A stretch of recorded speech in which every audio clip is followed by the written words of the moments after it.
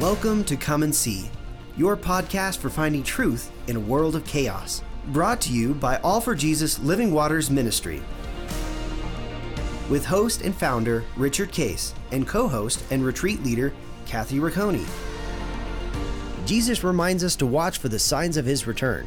Today we will explore further what we are seeing in our times that line up with what signs he said would indicate the potential of the end and his return. We will also discuss the practical meaning of this as we watch and as a remnant prepare as he so leads. And now your host, Richard Case.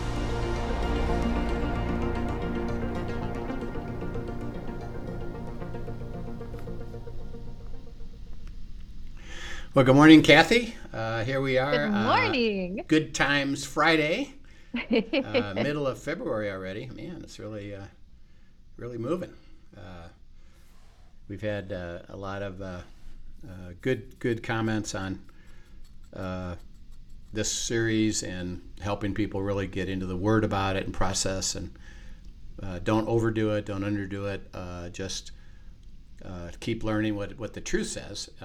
And it really does bring an emphasis back to abiding, just the importance of learning to walk with him, right? And knowing that as we face all of these things are coming, but he's with us. He is Emmanuel, God with us in the middle of all of them, and will instruct and lead us through every piece. Yes, and is good. And we're gonna next week have a mini series of kind of a abiding, 101.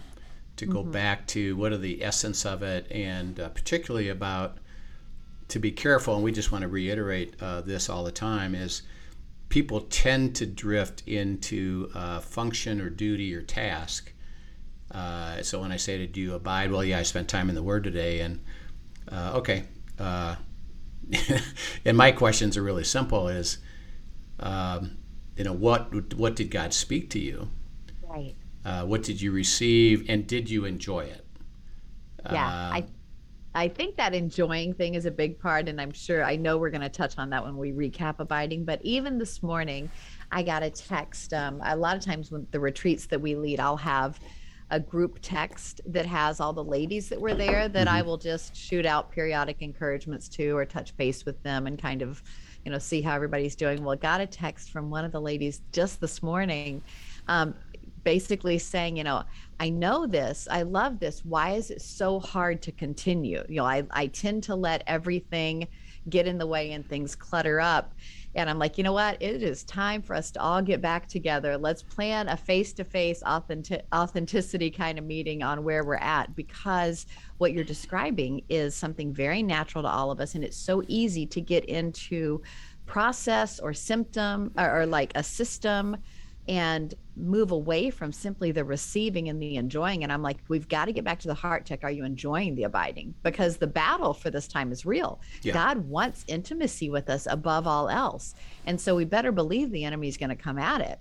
But when we see ourselves slipping from enjoying the abiding, that's when we know that we're in trouble. Right. That's we've gone to knowledge or law or all these other things, and that's not where he desires us to be. Yeah. So. And you can look at it in a really simple way of because people say it's struggle, I'm not hearing, it's difficult, and the issue is always it's always us, not him, because he's always speaking. He doesn't purposely withhold it. And again, we have the example of Jesus, who said, I did nothing every single day except what the Father spoke to me. Right, so it wasn't like, no, I'm not talking to you for a few days. So he understood it, received it, lived it, and is the example for us. So the problem is always us. And generally speaking, and we'll get into this next week, but generally speaking, we drifted away from the life of the Spirit to the natural or to the intellect, and performance. We also go into performance, and we're trying to achieve something and study something as opposed to receive the life of it, which is what we'll talk about. And that's why it's a great indicator that if you're abiding, remember it's 24/7, so it's just not the time you're in the Word, but particularly in the Word, that what He has to say is life. and there's a stimulus to that. There's an excitement for that, and it's every day, single day. So it's not like, well, yeah, I expect a few days to be nothing. Well, then, no, it's there's always life there. So we'll talk about that. Good. It's going to be a good little recap. It will. As we've been processing the end times and where we are on it, remember Jesus, the reason he gave it to us is, watch the signs, live in this interesting tension, so to speak, of yes, you're in life today. It's possible, and by the way, every generation since Christ, so for 2,000 years, have had that. Well, are you going to return during my lifetime? And he purposely wrote, Revelation, interpreted Daniel, to have us have that question that could be real. And it wasn't like, well, don't worry about it for 2,000 years. It was no, you consider it and you look at that, and that there's the potential that there's going to be a moment where the enemy, Satan, is maneuvering things to get to the one world government. And remember his purpose still, even though, yeah, he knows what's written of the end, but he's still fighting to say, he's still trying his best, right? I'm going to attempt. Now think about the very beginning of that. Here, he's a Lucifer, angel of light, heavenly host with God, a leader in God's heavenly host, and he decides, I'm going to take over. I'm going to elevate up and have control over this. Remember, which is an element, by the way, of free will. Right. And he thought he could do it, as opposed to he didn't. And it's kind of the issue of abiding. He didn't go to God and say, could I have more authority? Could I have more responsibility? He didn't go talk to the Father. He decided, and he was booted out because he doesn't have that power. Remember, and this is important. Right, and pride really came in there. He made himself bigger, and didn't want to come under and surrender to God and even just ask what he had to say. Yeah, so for us, because we just read, and we went through last week, that he's destroyed. Everything is over at the end of the millennium. He's thrown in the lake of fire and destroyed, and never again will have any access to anything that God is part of. Well, we would say, well, since he knows that, why doesn't he just give up? Right. And why does he want to actually put together one world government and, in a sense, start the tribulation? Because doesn't he know that that's going to be that's going to end poorly for him, the beginning of his end? Well, no, because he knows something. God operates by free will, and he doesn't force anything on his creation, humans. He invites them.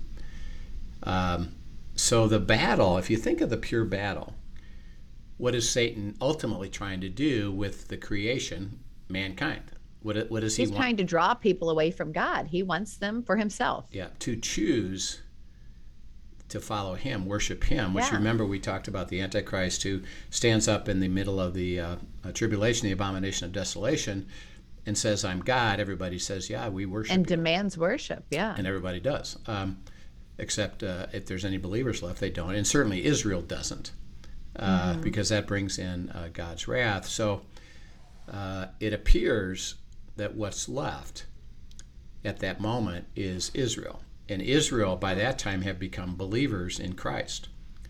They understand he was the Messiah, and we now receive that and live it, and they become... And now when you say that, that's not necessarily every individual, but as a people group, the majority of them have come back, because free will is at play there too. So there will be some who also choose not to. Yeah, correct? But primarily, there's a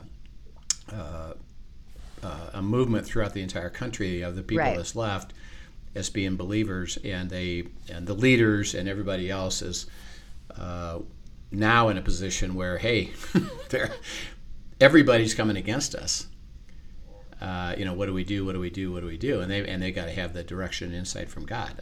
And so, remember, they formed the Battle of Armageddon, and what Satan, if you think about it, see in the pure sense of what he's trying to do is, I'm literally trying to eliminate every single person that would have the Holy Spirit within them. In other words, be a believer. Right. If I can have a population that there's no Holy Spirit in any way, nobody is following God. No reflection of light, no presence of God in the midst of the darkness. And everybody follows me. I've won the world, and now I have the control and the power over the population and the world itself. So that, think of the sequence we've been through. And we've gone through this a little bit. We'll talk a little bit about some news, about COVID, but COVID brought about a form of one world government. Right. Certainly a shadow of things to come. The Health Organization, WHO, who? Who? Who did that? Who? WHO, CDC, FDA, all the health organizations around the world said you've got to, at the moment when it came out, and it was, now it was spreading, they said everybody has to quarantine. So they shut really all the businesses down around the world, and said you got to stay at home and you can't go to work, and and the economic impact was devastating. So they had a shutdown and a separation. You got to be 6 feet distance. Got to wear a mask. Then now the vaccine and interesting enough, and that's what surprised me personally, was how quickly the world surrendered to the one world government, so to speak. And it was a form of it, like you say, it's a foreshadowing. It wasn't the actual one, but it was like, wow, look how fast that was. And don't you think part of that quickness, though, came from the fact that we have come to a place in culture where we truly idolize health and comfort? Yes. Yeah, and it's easy because of the technology being computer, news, the news on TV, Facebook, Twitter, Google, all that. There was an immediate push that you need to do this or you're going to die. Basically, you're going to die. Everybody got afraid, and the fear factor took over. Quickly, and the fear was fed consistently. And it was given, and we're going to talk about this, kind of false definitions, and so it was given kind of like an Ebola. Ebola is, if you get Ebola, you're going to die. You are going to die. It was kind of promoted as that if you get it, so that, and you've experienced this, and I've experienced this with people that, are you afraid to get it? Yes. Why? Oh, yeah. Why? Well, because if I get it, I'm going to die. Because it's an unknown, yeah. If I get it, I'm going to die. Well, wait a minute. What? Maybe not. So when we go back to Satan and the battle here,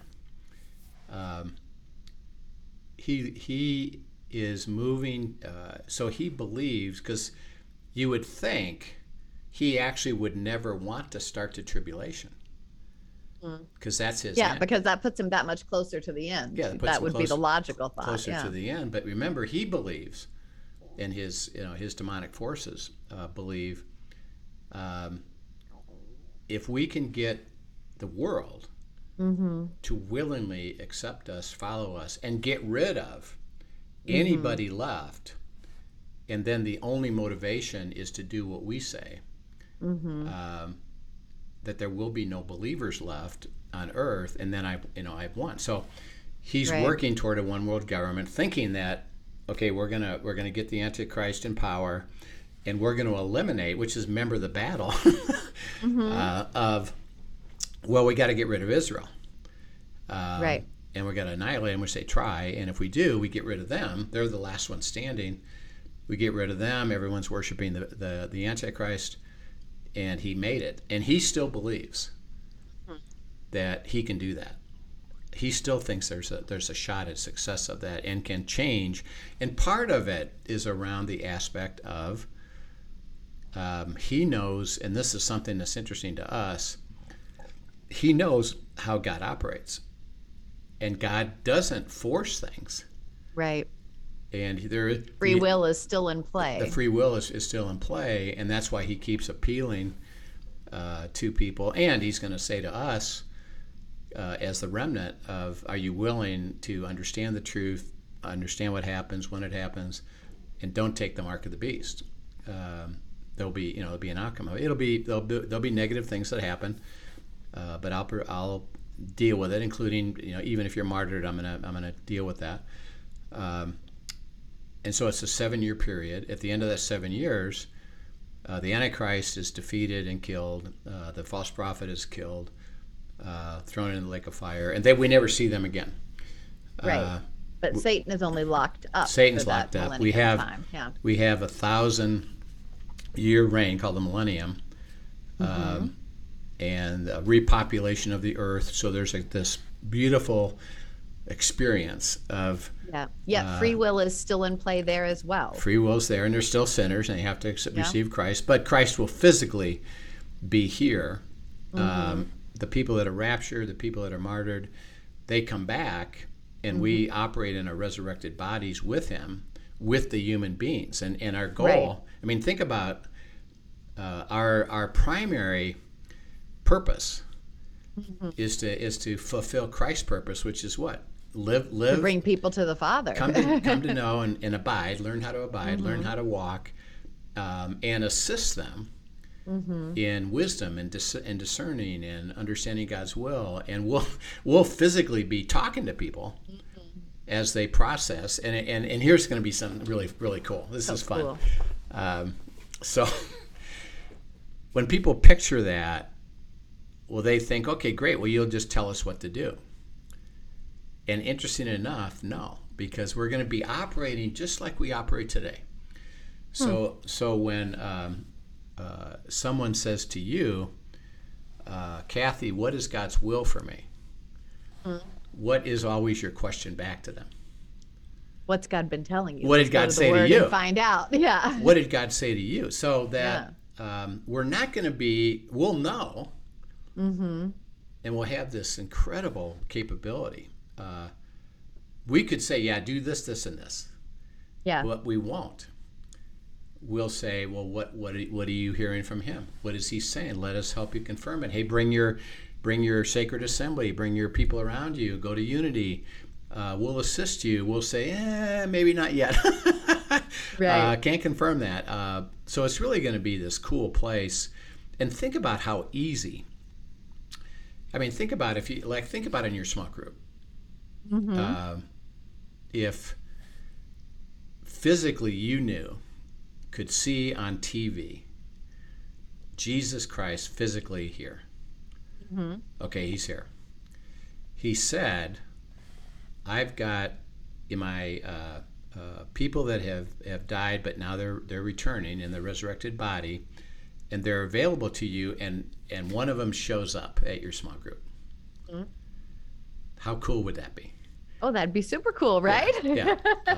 So you would learn to let him guide you. So you'll have the Holy Spirit. You will, and this is what's so cool about the millennium is we function right now in a pure spiritual way, and we'll get into this next week about abiding, where we know he's here, he's in us. We function with the Holy Spirit, whose purpose is to guide us, and we have that privilege. Think how much easier it's going to be when there's physical post that are standing next to you and can Right, talk and right. talk to you. Super cool, right? So the entire go ahead. Oh, go ahead. I was just going to share. I was in a passage this morning that you know how sometimes things just strike you freshly. Yep. And I was in Matthew 28, and actually I'll read just 9 and 10. It says, as they went to tell his disciples, and this is right after Jesus has resurrected, they came to the tomb, and Mary came to the tomb, and he wasn't there. And it says, as they went to tell his disciples, behold, Jesus met them, saying, rejoice. And so they came and held him by the feet and worshiped him. Then Jesus said to them, do not be afraid. Go and tell my brethren to go to Galilee, and there they will see me. And the thing that struck me about this when I was reading this is, one, the first instruction Jesus had after his resurrection, and I just picture it's going to be the same when he returns again, is rejoice. The invitation to praise, to celebrate, to rejoice, for he has done exactly what he had said he'd do. The second instruction that he speaks to them, so in the red, you see it in the red. So his first word to them after resurrection is rejoice. His second instruction is, don't be afraid. Go and tell my brethren to go to Galilee, and there they will see me. And God just reminded me, he's like, even then, my instruction was lead others to where I am. Yeah. Lead others to my feet. Praise, rejoice. I am who I say I am. I'll do what I say I'll do. Now your job, don't be afraid. Go show others how to find me. Yes, that's beautiful. You know where I am. Yeah. Take them to me. Yeah. How beautiful is that? Isn't that cool? And that's, to me, that just goes right along with what you're talking about now. That's going to get to be our assignment, really, Yeah. So in the millennium, we have that privilege. There'll be a repopulation, so there'll be, think over 1,000 years, how many more people are going to be born during that time. It'll be easy to follow God. Satan won't even be there to work with his demonic to try to thwart it. They'll still be in a fallen world. They still have a sinful nature, but their ease of receiving it, is great. At the end of that millennium, Christ lets Satan out again, and it says so that he can deceive the opportunity. Which, again, for you and I would say, well, why are you doing that? Come on, can't we be done with this? Why are you doing that? Again, it has to do with free will, and interesting enough, Satan deceives. Christ is here. The heavenly hosts are there. People are still deceived. They're still get twisted and say, I don't think so, and I think I follow this versus that. And it doesn't say how long that is. It just says at the end of that period. So I have a tendency to think it's probably decades. Remember 1,000 years he's talking about, so it's probably decades. And then there's the... This is at the end of those 1,000 years, like inclusive in those 1,000 years? Sometime immediately following? No, sometime inside that 1,000 years at the end of that. So at the end of it, at 900 to 1,000. Okay. Somewhere in there it happens. And then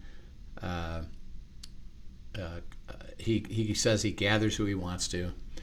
And then God...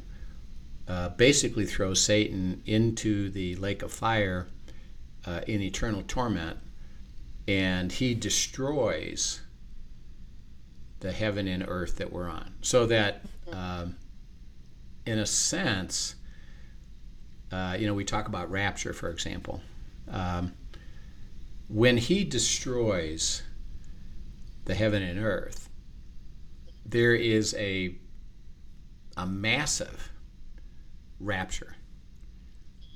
So all the people living before he ultimately destroys it, which obviously if you destroy the place I live. So this is essentially like a second rapture, because he's going to destroy the earth, but he is saving his people still and bringing them to new heaven, new earth. Well, because there is an implied thing that's fascinating. Everybody transfers over to something different. And he destroys, right. So think about if you're at your house right now, and forces came and blew it up, and you're inside of it. Well, you're going to die too. Well, he's going to destroy everything, literally. If you think about it, and again, the picture we have would be a exploding star, or did you see any of the Star Wars movies at all? Yes, it's been a long time, but yes. All right. Well, there's actually, even in the first one that we got to see, which actually was number 4 in the sequence, but Lucas put out that as his first movie. At the end of the movie, there's a giant globe called the Death Star. Right. I remember that vaguely. Yes. And remember, they're able to get the missile inside the thing, and it blows up. Well, that's what's going to happen. The heaven and earth is going to blow up. It's going to be destroyed completely. I mean, in pieces. So anybody living on earth would be killed. Well, he's not going to kill them. He's going to go through in a sense, a translation, a rapture, where they don't actually die. They get moved, which is what we understand about what happens during the tribulation. Is there's people, which could include us. We actually never see, quote, physical death. Right. We're taken up. We're removed at a moment's notice, in a twinkling. Paul calls it the twinkling of an eye. And we're living and breathing and operating, and the next moment we're with him. And everybody in the earth that he destroys is going to go through that. Right. They're going to go from living to being with him. Okay, so that takes us now. And by the way, before we get here to chapters 21 and 22 in Revelation, it's always like, okay, well then what? What does that look like? And it's really interesting, and we're going to get into this in some depth, because there's a lot of let's say, misunderstanding and lack of processing. So when I say to people, what do you think heaven's like? They just look at it from what they've been taught or assumed. And I think a lot of people kind of have, like, the Sunday school picture on the wall where you've got the big bright lights and the angels singing, and then everybody's just there standing and singing forevermore. Right. And in fact, I've even had someone tell me before, I don't like to sing that much, so I don't think I'm going to like heaven. I don't think I want to go there. Because this is the picture, the stock photo we have in our mind. Yeah. And you'd want to tell that person, well, I think you do want to go there. Oh yeah, I think it's better than the other place, so I think you want to go there. But it's still, it's funny what we have conjured up in our mind. Yeah, it's interesting, because it's interesting. There's a sense. Remember, we're physical, and we part of our life, by the way, which God said is as part of these 7 exceptional ways of living, is work. And so we all are occupied in occupation with something. Every day, we could be a housewife, we could be just a stay-at-home mom. Right. And work was designed to be a source of joy, actually. Yeah. And we'll return to that as well. Yeah. So everybody,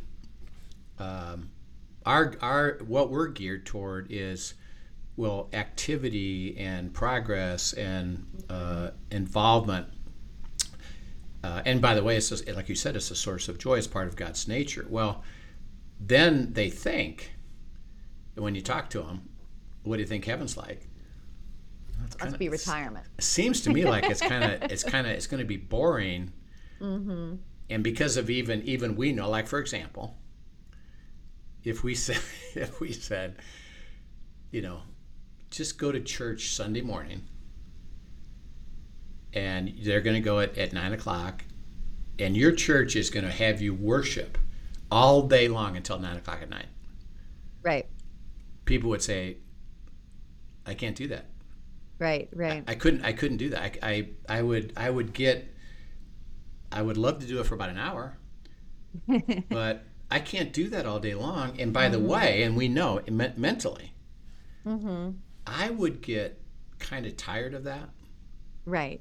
The idea of that being day after day after day. Yeah. Yeah, and particularly if that's going to be my life, isn't that going to be kind of boring and tiring? Right. And are we going to kind of just get kind of irritated by it? So, Right. Well, Right. What we're going to get into in chapters 21 and 22 is no, it's completely different. And this is where we're going to enlighten everybody. And by the way, this is why, part of why he wanted us to understand this is that I've explained to you, and basically the book of Revelation, think about the book of Revelation is, 20 chapters, 19 chapters of explaining what happens during the tribulation, 7 years. Right. Then a few verses on the millennium. Right. And then these last two are going to talk about, well, what happens after that. It's part of it. We're supposed to understand the tribulation, but there's part of this of, well, you got to understand how beautiful eternity is going to be. And that's why, by the way, be encouraged of don't take the mark of the beast. It's a short period of time. Right. And eternity is going to be, spectacular. And as we look at, what's going on, we talked about COVID. There's been an interesting study that just came out by Johns Hopkins. This is economics professors and brought in professionals, and they determined, and they did a thorough study of it all, that the lockdowns were completely worthless and should have never been used as a tool. And it actually did more harm than good. It did way more harm than good because it affected the world's economic system that hasn't really fully recovered from it. Which in turn really devastates. It's hard on first world countries, but the trickle down of that to what that did to third world countries is absolutely devastating. Yes. They said that there's some things that they didn't understand. Remember, it was portrayed as I think they defined things wrong. A couple things. Yeah. We talked about the fear of this is a death virus, which it really wasn't. Number two is the vaccine. They labeled it a vaccine. And it really should have been labeled more like a shot. More like the flu shot, something that helps curb some of the effects. As you, I don't know if you are, but I took the polio vaccine. Okay, when my parents gave it to me, what did they believe? That was knocking it out altogether. There would be no chance. You're not going to get it, right? And by the way, nobody did. See, when they took the vaccine, you didn't get it. You didn't get polio because it truly. It didn't lessen the symptoms or anything like that. It actually prevented it. Yeah. But what they're finding out is, first of all, just the evidence all over the last 4 months, which is a surprise to a lot of people who did it. I thought this was preventing me from ever getting it, and they got it. They got COVID again. And this is funny because of the Olympics. We're taping this at the beginning of the Olympics. They've all had to, everybody, so it wasn't even an option. If you're an athlete, you have to take the vaccine, which they did.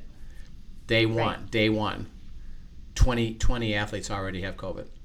Right. And because they have it, it's likely that we'll see more and more and more. It'll be interesting to see the impact of that. If they say, well, we got so many people having COVID, we're not being fair to everybody who is here, what should we do about that? So it'll be interesting to see. Right. And all I can say is it just first started, again, through this lack of definition. So what we're seeing is, as God tells us, is, well, watch, so that, and again, a lot of believers were thinking, well, the vaccine's the mark of the beast, and we're heading right now toward the one world government, and isn't this it? And because of what we're seeing, we know that's not the case. And we've said this, that no, the vaccine isn't the mark of the beast, and no, it isn't it. The evidence now is, well, that's not it. But it doesn't. But it will come. But it's going to come. And when they do, by the way, it'll be absolute. Right. So the question. And this has desensitized us to that. Very much so. And I believe seeing where people are at with it, and then what do we do next? So to me, the question I'm asking God is, well, what do we watch? of what happens next. And the possibilities at the moment that I see are that there's actually a manufactured virus that is worse and puts everybody back into that scenario, or it's economic, which ultimately, by the way, it is going to be economic. Right.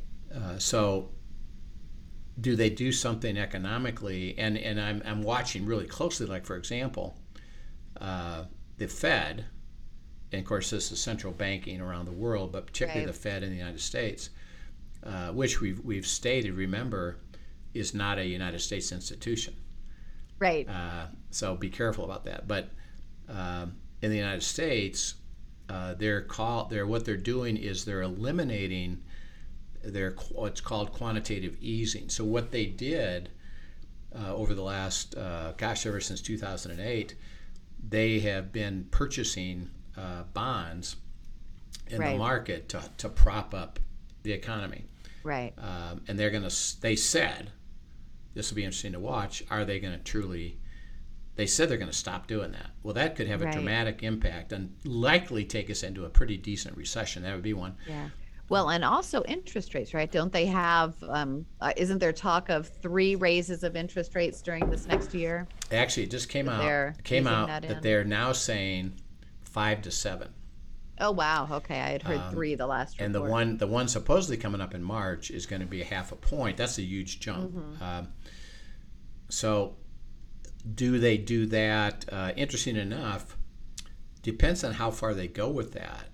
But the central banking system, which I believe is a major part of what's called the harlot that then sets up the beast,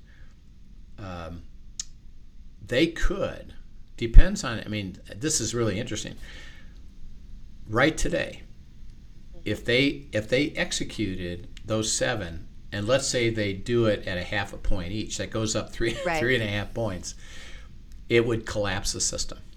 Right. Okay, they can do it. Because simply what the government owes, the interest that we would then be paying as a government on our debt, correct? Yes, and then the recession would be deep, and think of all the money that the government spends, which right now is $100 billion a month, spending more than they take in.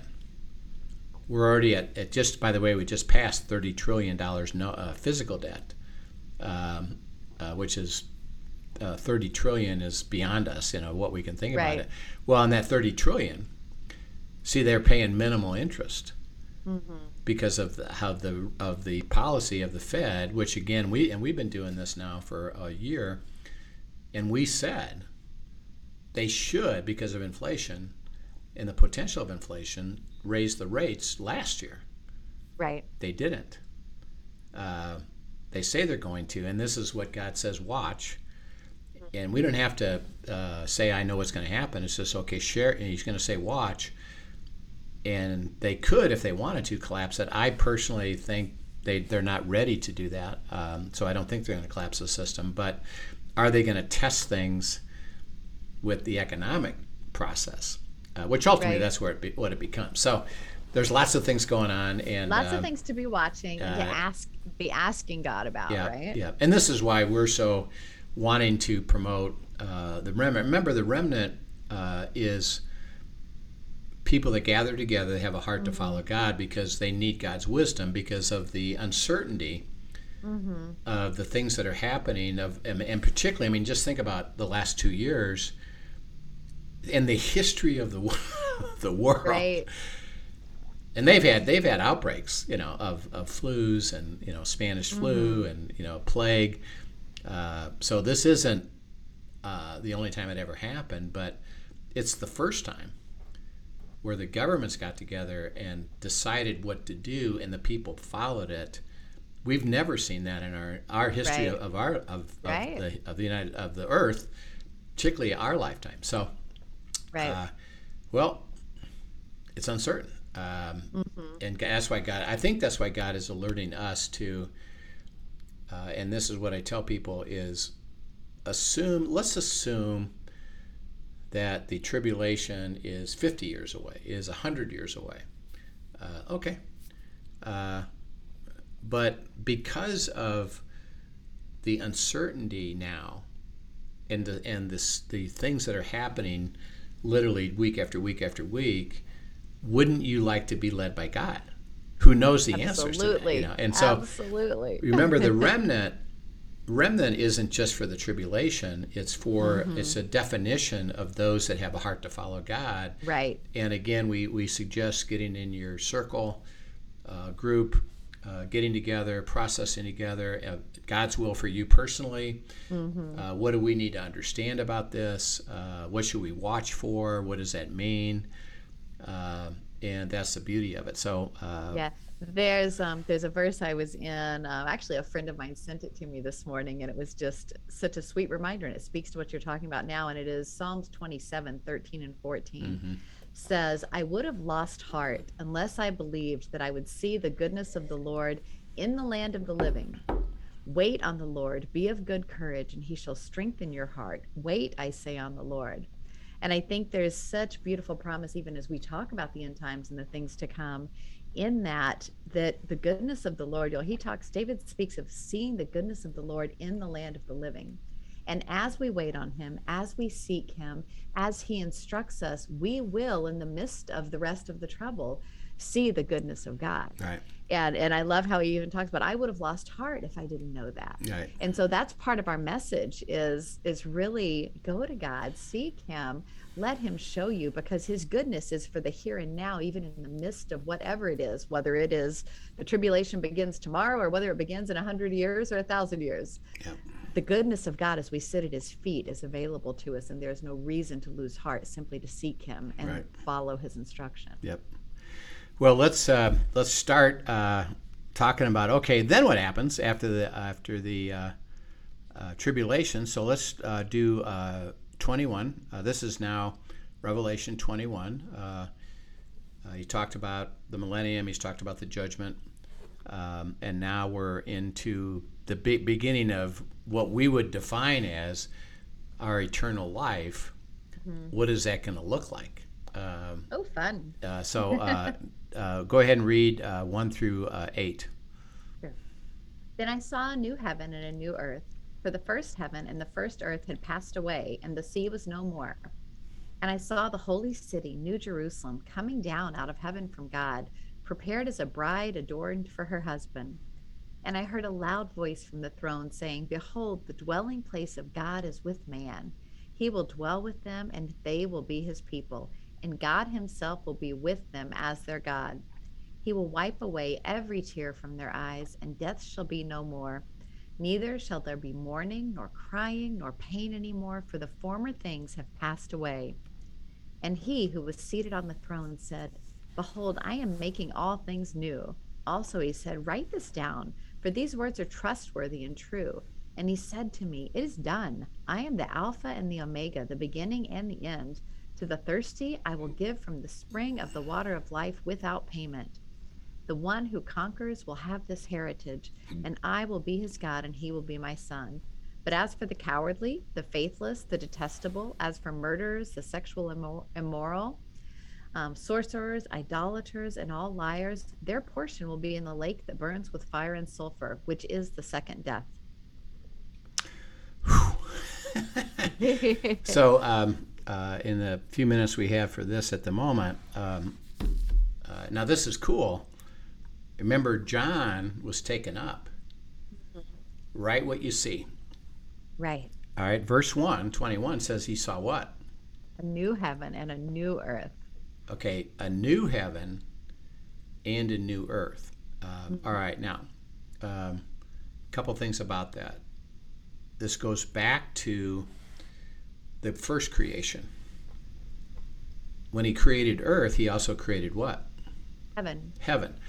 Okay, so think about a little bit deeper about that, because see, people think, well, God has been eternally in heaven spiritually because he's eternal.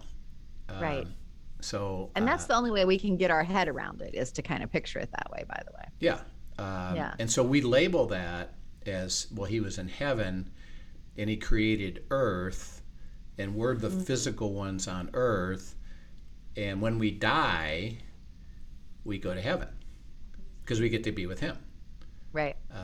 Well, he says this right in Genesis, and he says it throughout Scripture, and then he's repeating it here, that heaven is a unit with earth. So his place is even at a higher spiritual level than what he creates for us to operate in the spiritual realm while we're in the physical earth, because he said heaven and earth operate together. Why? Well, because my kingdom is spiritual, it's heavenly. Right. You live in a sense, and this is what we have a whole series on this called "Blessed with Every Spiritual Blessing," Ephesians and Colossians. You are actually living in both places now. Not when you die, you're living there now in the heavenly. And because remember in Ephesians and lots of places he says, I've raised you already up where? With me in the heavenly. You're with me already. So he said it's a unit. And we'll talk about that as we go forward a little bit, but it's a unit. And then he says a new earth. Okay, now think of, and he wants us to understand, when we think of a new earth, what do you think of? Again, I honestly picture just what we have, but refreshed. Yeah. So it's a physical sphere that is recreated, but it's physical. Okay. So that begins, and we'll talk about this over the next several sessions. Begins to because think about that. Okay, I create a new earth, and you're going to be on that place. Right. Well, your question would be what? What do we do there? Right. Why is it physical? I thought heaven is strumming harps up in the sky somewhere. Right. He said no. Actually, eternity is going to be back on a physical place. Very interesting. I think we don't picture that at all. I don't anyway. No. So it'll be a physical place. And then he makes a statement, because the first heaven and the first earth unit passed away. They were destroyed. They were gone. Mm-hmm. Okay, that's why we discussed that the people who were living during the millennium, well, that's all destroyed, passed away, gone. Mm-hmm. Well, but they get to go be with him. So there's going to be a whole group of people living on the earth. I think it'd be back in the billions that will just be translated. Yep, we destroy the earth and the heaven with it, but I create a new one. And then, and we'll talk about the New Jerusalem will come around to that. But he says that the tabernacle. And the tabernacle was defined as the place of meeting, the place of communion, the place of conversation with God. And he says the new heaven and new earth will be, God will be with who? With us, with man. With us. Says, and dwelling with us. Yeah. And again, see, he, and again, I believe that through Jesus. Because he says in the word they're dwelling with, well, we know that if we become a believer, who dwells within us? God. Well, God. The Holy Spirit, yeah. But it's spiritual. Mm-hmm. We can't visibly see him. It's spiritual. In this case, the words here are, I'm going to physically be with you now on this earth. Wow. And your dwelling will be with me, and I will be with you, which, by the way, is what we keep saying over and over and over again. God's heart is to be with us. Absolutely. Even today, which is what abiding is all about. We'll get into that next week. That's what abiding is all about. He says, I get joy, thrill, and excitement to have you being with you and you with me. And because I'm dwelling in you, He says, don't, and it says in Scripture, don't grieve the Holy Spirit. What does that mean? You ignore it. I operate as if it's not there. Right. He said, well, that grieves me because I don't get to be with you. And then he makes this cool statement. He says that he's going to wipe away every tear. There will be no more death, no sorrow, no crying. There'll be no more pain. For the former things have what? Passed away. And he says, I've created new. Mm-hmm. Okay, that's going to be our question. Well, what does that mean, new? Like new what? And what does that look like? Yeah. And he's building this beautiful story picture. Mm-hmm. Well, it's physical. You're going to be on earth. Mm-hmm. You will no longer, he said, no more death. Mm-hmm. Okay, so think about what that implies. No more death. He's talking about no more physical death. So what does that mean? Right. That also would imply no sicknesses, no diseases, things like that as well. Well, yeah, and see that you're in a different state. Mm-hmm. Because we're no longer, purely human, because humans are born and die. Right. He said, well, that doesn't happen anymore. Mm-hmm. So in other words, there's not reproduction. Right. There's not humans that have to go through deciding whether they're going to be a believer or not. Everybody there has already made that choice. Already made a choice, and now we're living there. But we're living. Think about, and this is where we described about the millennium. The people that are raptured and the people that are martyred, that come back with Christ. Mm-hmm. Well, they're physically there, but they have their resurrected body, not a human body. Right. And basically, we're all going to have our resurrected bodies living together on this new earth in a very physical way. But you won't die. There'll be no more sadness, no more tears.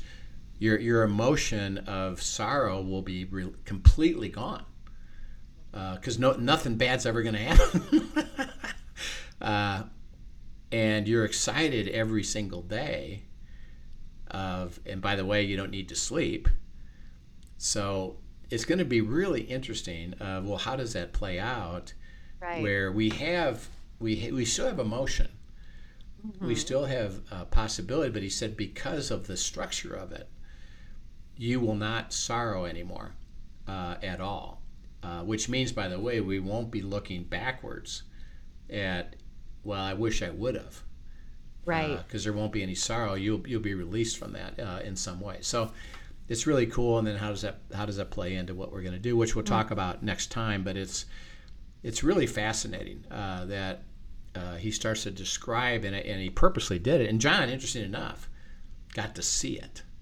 Right. And because he calls it a new earth, my understanding, because of John writing this, to him it looked like what he currently was in. What he was familiar with already. What he was familiar with. Because he didn't say, hey, it's not really earth, it's something, this way, which I don't understand. Right. I see this, it's physical, but I don't know what it is. Well, it's just a new place. And it looks kind of like this one. Interesting. So it's really going to be fun to go into that. But the cool thing is that eternity, and here's what we're going to encourage you to come back, it's going to be way different than you think. And he describes it for us. Yeah. So it's going to be quite fun. Yeah, this is great. Thank you so much for the wisdom that you're sharing on this. And I think it's so important.